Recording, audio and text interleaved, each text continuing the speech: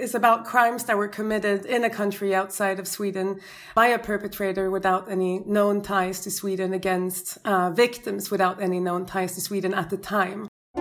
Justice plays an important role. I consider this tribunal false tribunal and indictments false indictments. Such abhorrent crimes must not go unpunished. Proceedings will be long and complex. All rise. Welcome to Asymmetrical Haircuts. I'm Stephanie van den Berg. And I'm Janet Anderson. We've done a few podcasts about how universal jurisdiction works. You know, when a state says that it can put on trial people connected to a crime that was not committed on that state's territory.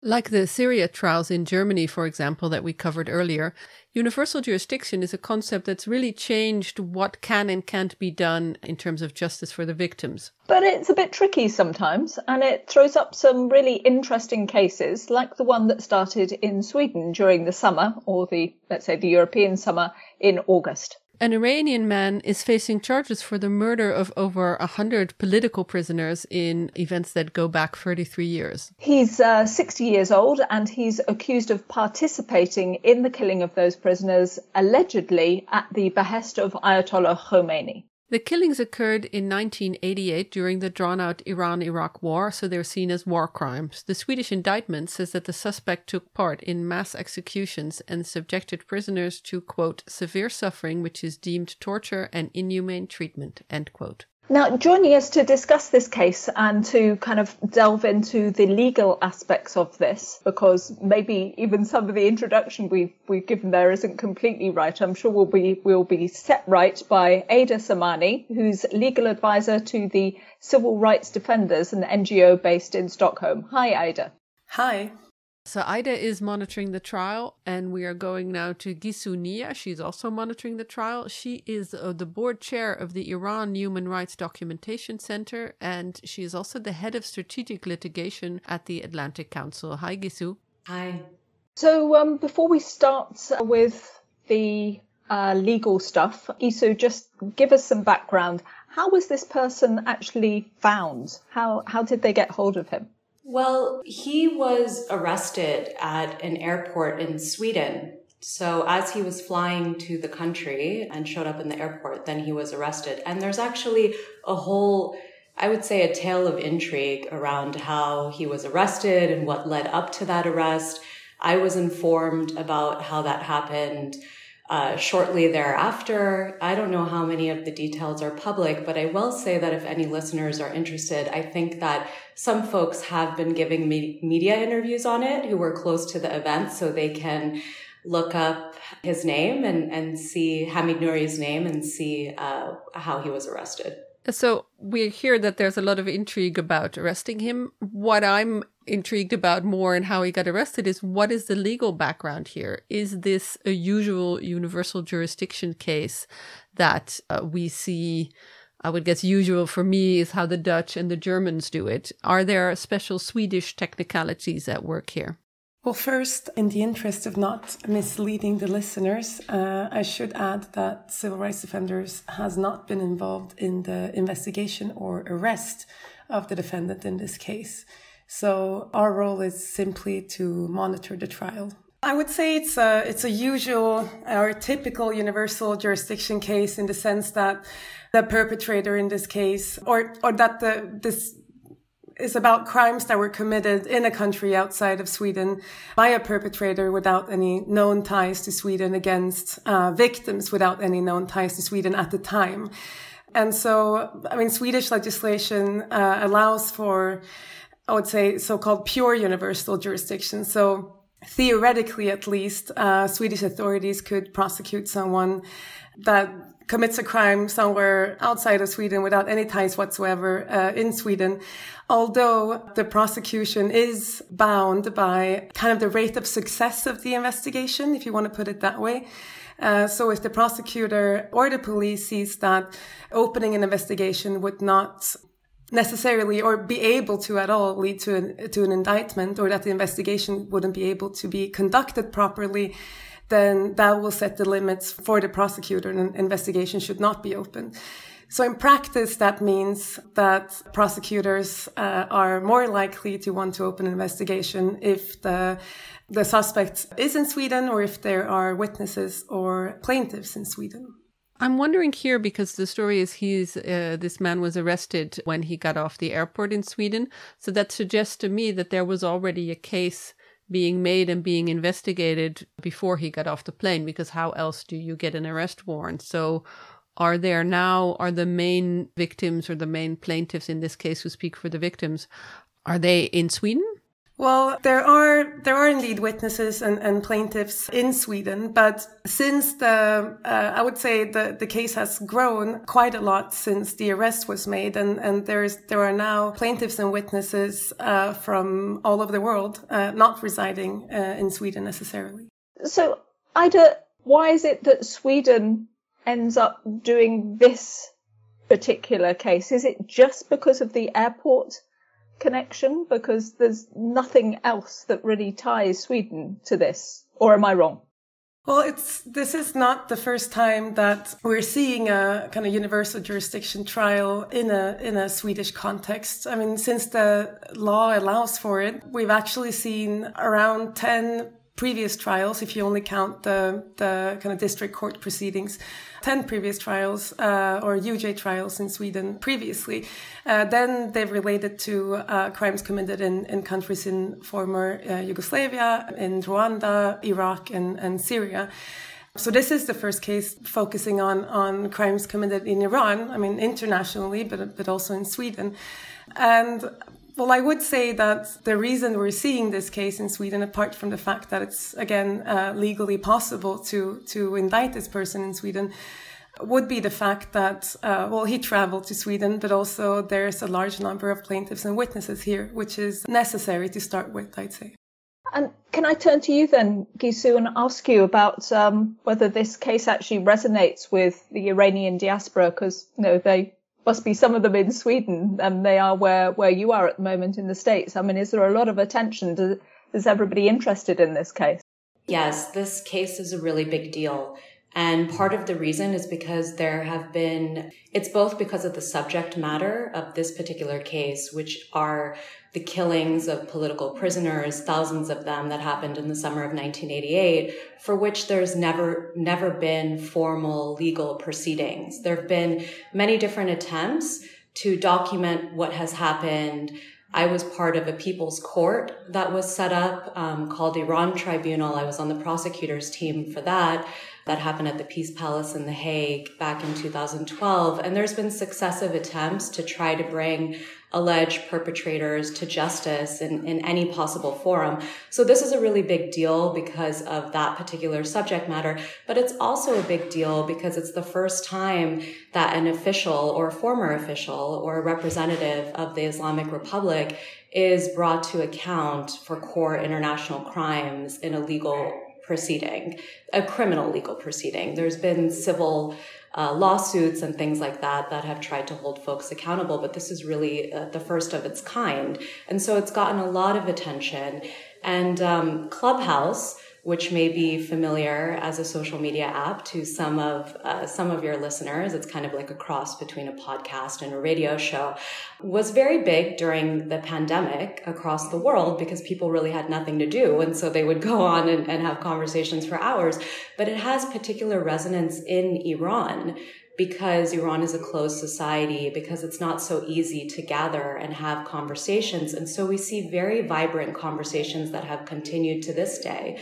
In Persian with folks inside Iran and in the diaspora around these justice issues. And so I've been listening in on some of these rooms that have hosted families of the victims of the 1988 executions, that have survivors that come speak, and other folks who are involved in the process who've been discussing, what this means to them. And I'm happy to kind of dive in on some of those points if it's interesting. But there's been a lot of interesting issues that have been raised in those rooms, including the importance of documentation This is something that I feel a lot of human rights organizations have been talking about for years, but it has a renewed energy in this moment because people are observing, people who've been closely watching the proceedings because you can stream it in the Persian language. And a lot of folks are sort of tuning in and following the coverage.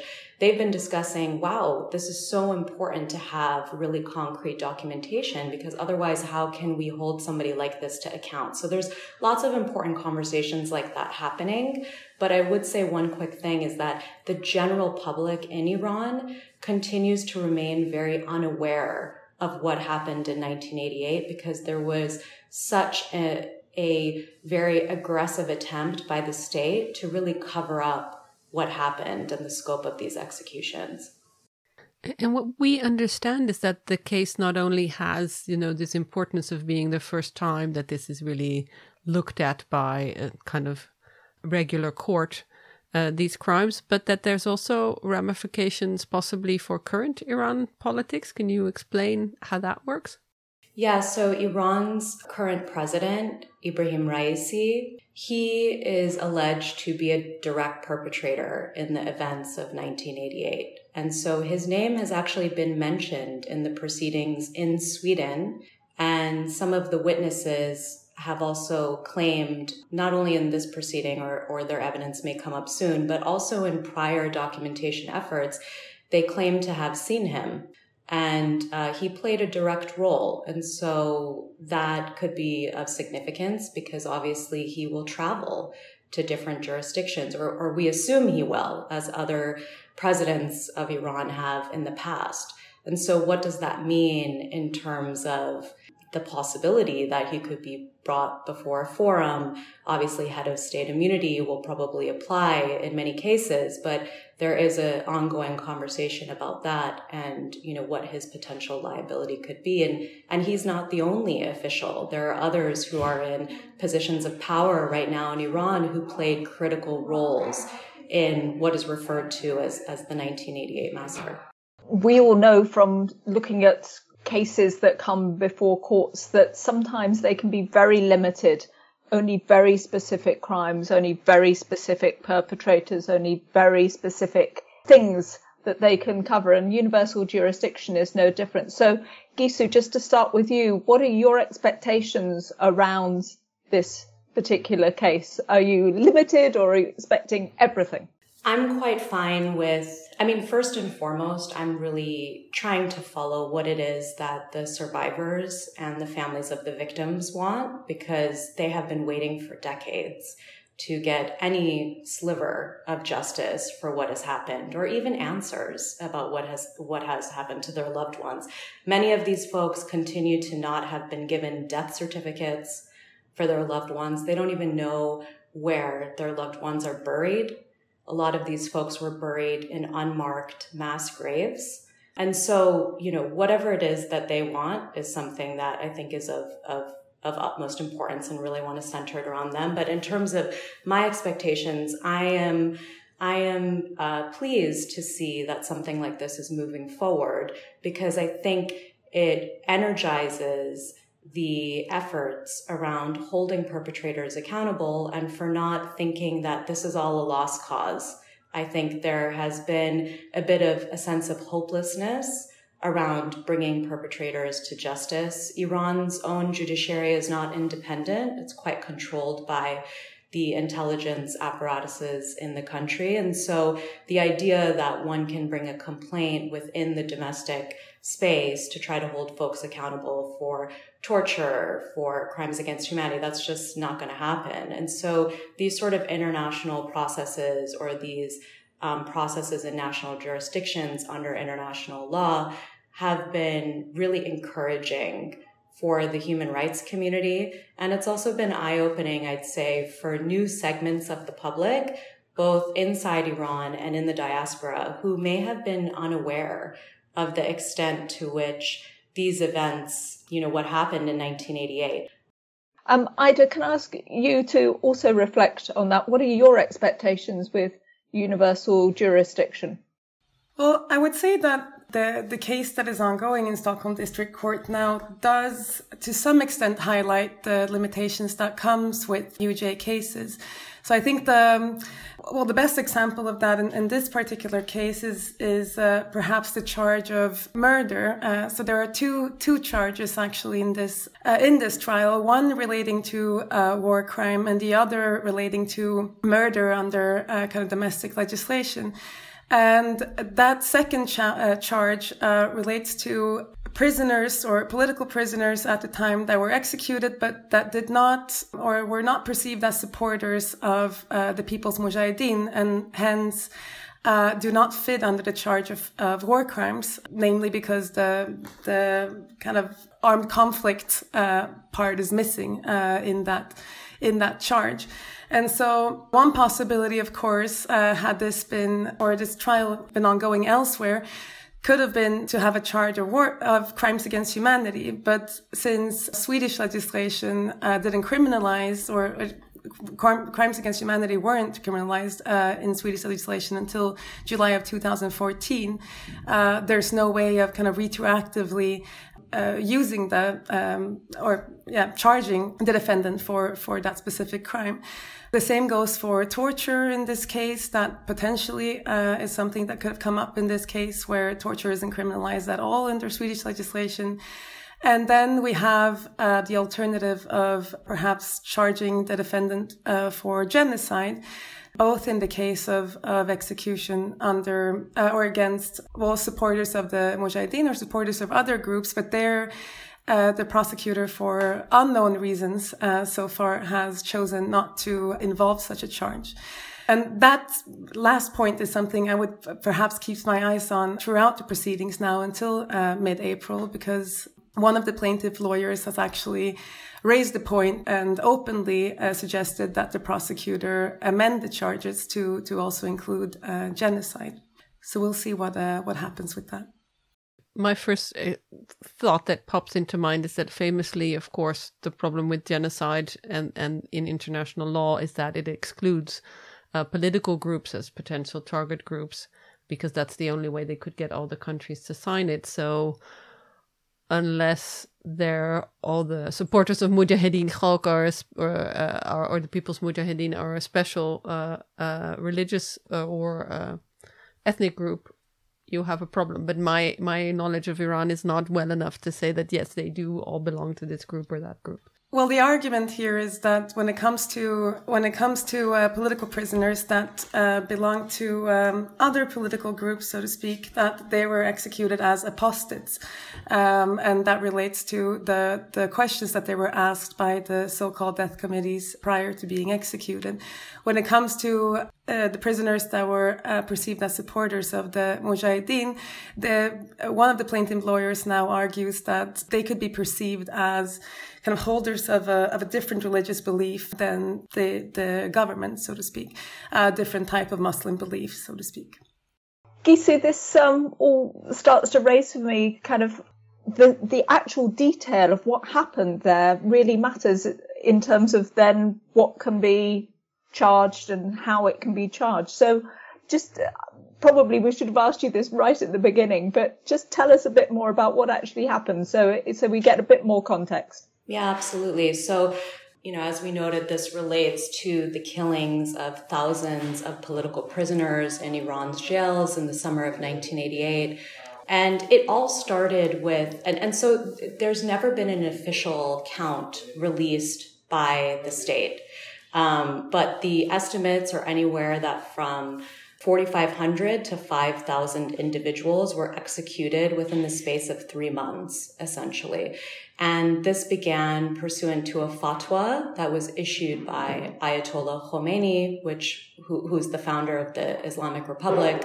He was the Islamic Republic's first supreme leader. And he issued this fatwa immediately following Iran's announcement that it had agreed to a ceasefire in the 8-year war between Iran and Iraq. And so this fatwa created death commissions so-called death commissions, as they were referred to by the prisoners.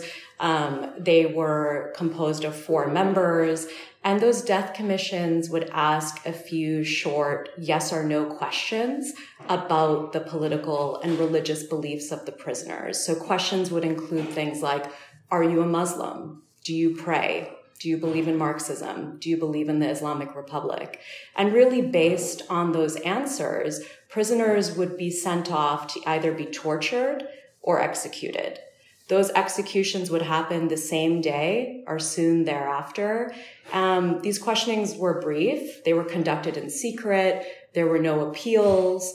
And one of the most significant things is that a lot of these individuals were low-level members of the MEK, the Mujahideen Khalq, or the Tudeh party, or other leftist groups. And so I think, one thing about this is that there's been a narrative in the country, to the extent that people have known about what's happened in 1988, there's been a real push by the Islamic Republic to say, look, the Mujahideen Khalq are enemies. They were trying to kill, everyday Iranians.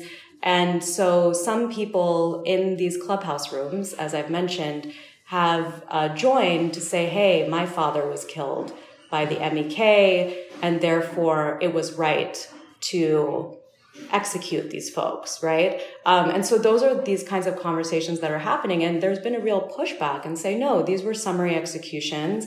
A lot of these folks were arrested for things like distributing pamphlets for allegedly giving, the equivalent of $10 to a political organization. Like, these are very low-level charges. Most of the high-level people were executed immediately after the Islamic Republic was established, so well earlier in the decade.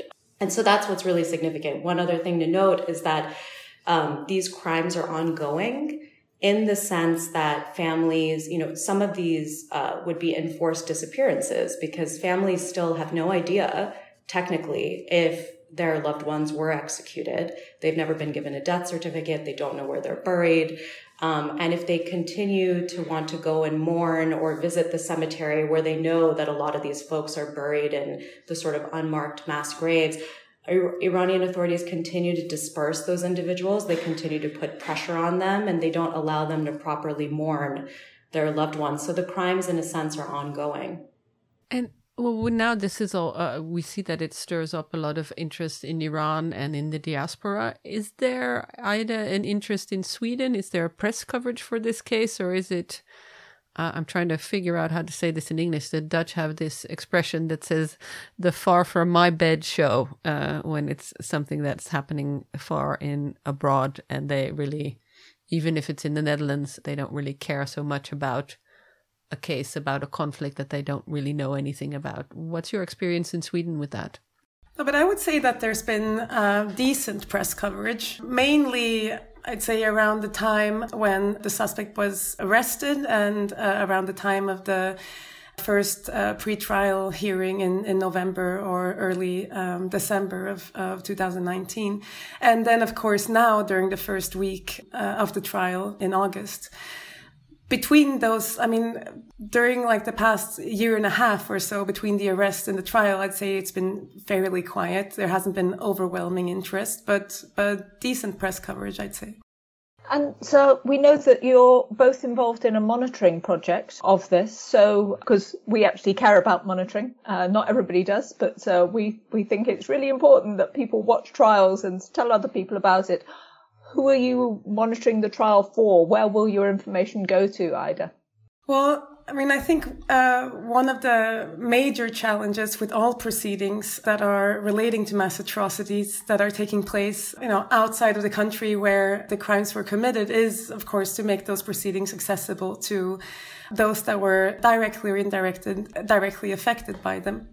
And so, in this case, we know that there are hundreds of thousands of Iranians inside Iran or in the diaspora that are somehow affected by the mass executions of 1988. The idea here has been to try to make the proceedings accessible to them. Not all are going to have the opportunity of traveling to Stockholm and following the proceedings in person. Language is something that also stands in the way of that, where the proceedings are being conducted in Swedish. So I would say the first target group here really is or are Iranians, and primarily then those that have somehow been affected. And which is why we're publishing these reports in English on Civil Rights Defenders' website. And then these reports are also translated by Iran Human Rights Documentation Center to Farsi and published on their channels and on their website. But then I also want to add that there's kind of a second group that we have that I would say we're partially also monitoring for, and that would be kind of international lawyers like ourselves. Because I do think that there is great interest in the trial that is ongoing here, and not the least because it's interesting to know how Swedish authorities are going to deal with a crime that took place exactly pretty much 33 years ago in a country outside of Sweden, where the authorities, neither the investigative authorities or the court can access the crime scene, and where, like Gissou mentioned previously, where also the majority of the evidence that the court has access to is evidence that has been collected by survivors themselves or by family and survivor associations. That particular situation is something that is fairly similar, I would say, to the type of cases relating to Syria, for example, that Civil Rights Defenders has been involved in trying to proceed with in a Swedish context, where we're dealing again with crimes that have been committed in a country that the authorities cannot access, and where the majority of the evidence is such that has been produced by survivors or Syrian civil society organizations.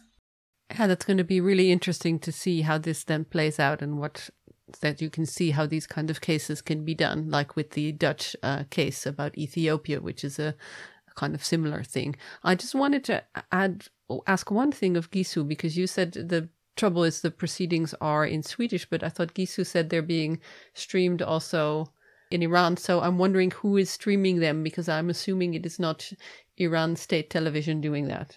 No, it's definitely not. So, obviously the proceedings themselves are in Swedish, and then there is a Persian language room where Persian language media are allowed to attend. And so what some, creative folks have done is set up live streams. So they are streaming the Persian language proceedings to their channels. And there actually have been a few issues with that, because one needs to get access to the room, and sometimes there's a lot of seats that are blocked up. So just sort of, mundane logistical things. But I am working on also sending a new person there to have, multiple channels where this is being streamed. So if somebody's sick one day and just doesn't show up, we don't lose a day of it being streamed out, because some folks are intently listening to it. And then, as I noted, it's being discussed in Clubhouse afterwards. And sometimes it's being streamed in a Clubhouse, which I don't know if technically that should be happening, but that is happening, and people are very interested in following along. Okay, to improve your Farsi, go on to Clubhouse. So at least we know that tip for now. Thank you both so much for explaining so many details. I'm sure we've left some stuff out. So let me start with you, Aida. Is there anything that you think that we should have asked you that we didn't get round to? Not that I can think of. I don't know if I should add something, though, when it comes to how this case is different from other cases that have been litigated or UJ cases, so to speak, in Sweden. But because I would say that it is different in a couple of different ways from cases that have, or UJ trials that have been conducted in Sweden before. And I'd say that, first of all, these are crimes that were committed a very long time ago, 33 years ago to be exact, way before, or I mean, a decade before the Rome Statute had been drafted and signed. The court can't really rely on the jurisprudence of any other court. If we're looking at Yugoslavia cases, for example, or cases relating to crimes committed in countries in former Yugoslavia that have been conducted in Sweden before, then the court has been able to at least partially rely on jurisprudence from the ICTY. That's not a situation we're seeing today. And secondly, I can't really think of a case again, or any other universal jurisdiction case in Sweden, where the court or the investigative authorities haven't really had access to the crime scene or any type of video or photo evidence, which we've had, for example, in the Syria cases. So I think that poses challenges on its own, and it's going to be very interesting to see how the court deals with that. And Gissou, is there anything that you want to highlight that we didn't ask you or didn't ask you enough about? Yeah, there's one interesting conversation that's happening as a result of people following along and watching this proceeding, which is that there's a sense of pride around this fair trial and the fact that there's going to be a fair trial in Sweden, because that's something that political prisoners do not have in Iran system, and they haven't had it for decades. It's never been a thing, and it's what folks are striving for. So there's actually a lot of conversations around the fairness of these proceedings. For example, I believe it was yesterday, the defendant had his children who came to court, I believe, and there was a conversation around, look, his family members can even come and attend the proceedings, which political prisoners are not afforded that opportunity in Iran. A lot of the proceedings that are carried under the pretext of national security charges are closed. Obviously, family members sometimes don't even know what's happening. They're not informed. The defendants are not allowed to speak sometimes in the cases. The lawyers are not even allowed to say anything sometimes in these cases. So there's a real sense of awe around the fairness of these proceedings. So even if that fairness cuts in a way that would maybe affect some of the plaintiffs or witnesses in the case, where, you know, the defendant would get some rights that typically, you know, that would maybe not help the case in the end, or help convict him in the end, people are actually happy for that. They're actually excited by that. And the fairness of the proceedings, because it's just something that has been so elusive in the Iran context. And I think there's a real desire to see more of that. And it's a conversation around edolat, justice, but this has been going on, and you'll see that there's hashtags that are dedicated to this. And people are also uniting from different events that have happened, so different sets of executions. It's not only 1988. People are uniting around the sense that we want to see more of this justice, and all our cases are the same because we've been denied justice and we've been denied a fair trial and so on. So I thought that theme is really interesting, that people are really thrilled to sort of see a fair proceeding. And our final question we always ask our participants is, what have you been watching, reading, or listening to? Doesn't have to be related to universal jurisdiction or political crimes. It can be just what's on your Netflix queue. What would you like to share with us? Gissou, first. I don't know if this book is any good, so I haven't started it yet, but because of what we've been seeing in Afghanistan, and really, you know, that's been quite consuming for the past few weeks. Somebody gave me a book, Thieves of State, by Sarah, I'm probably butchering her name, but Sarah Chayes, it's spelled Chayes, and she's talking about corruption.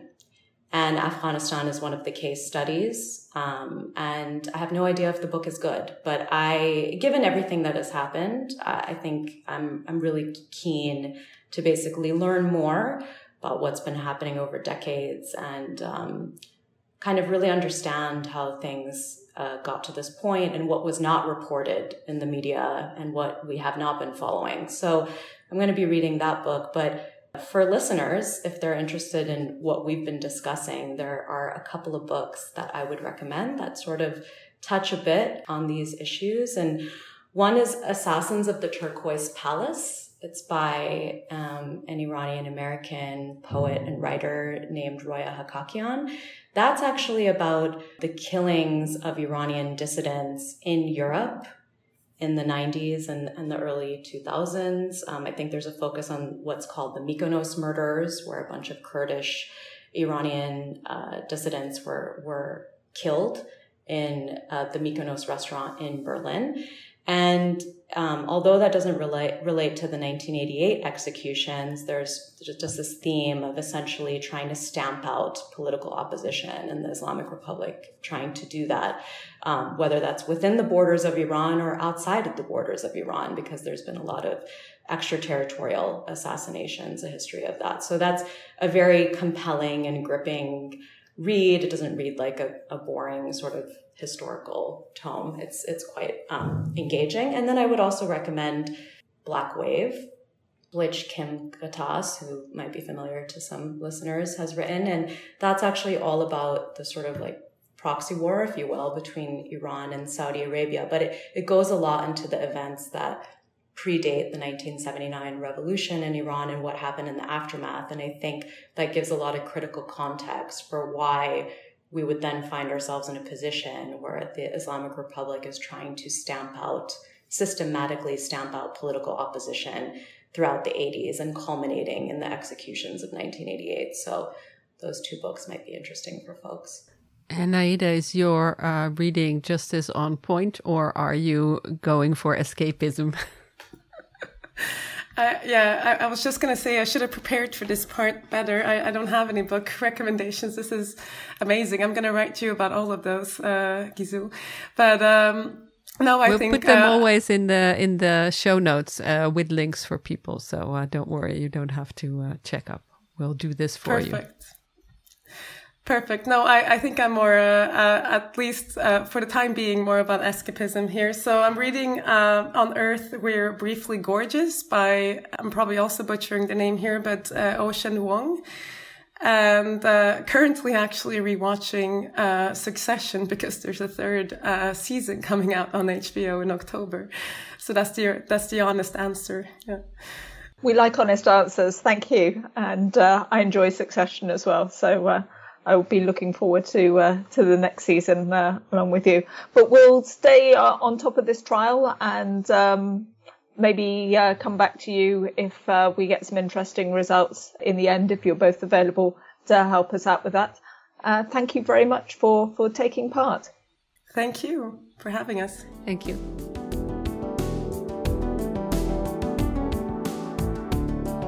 This podcast was created and presented by Janet Anderson and Stephanie van den Berg. It is published in partnership with justiceinfo.net. You can find show notes and additional blogs on asymmetricalhaircuts.com. It is recorded in the Hague Humanity Hub, home to a community of innovators in the field of peace, justice, development and humanitarian action.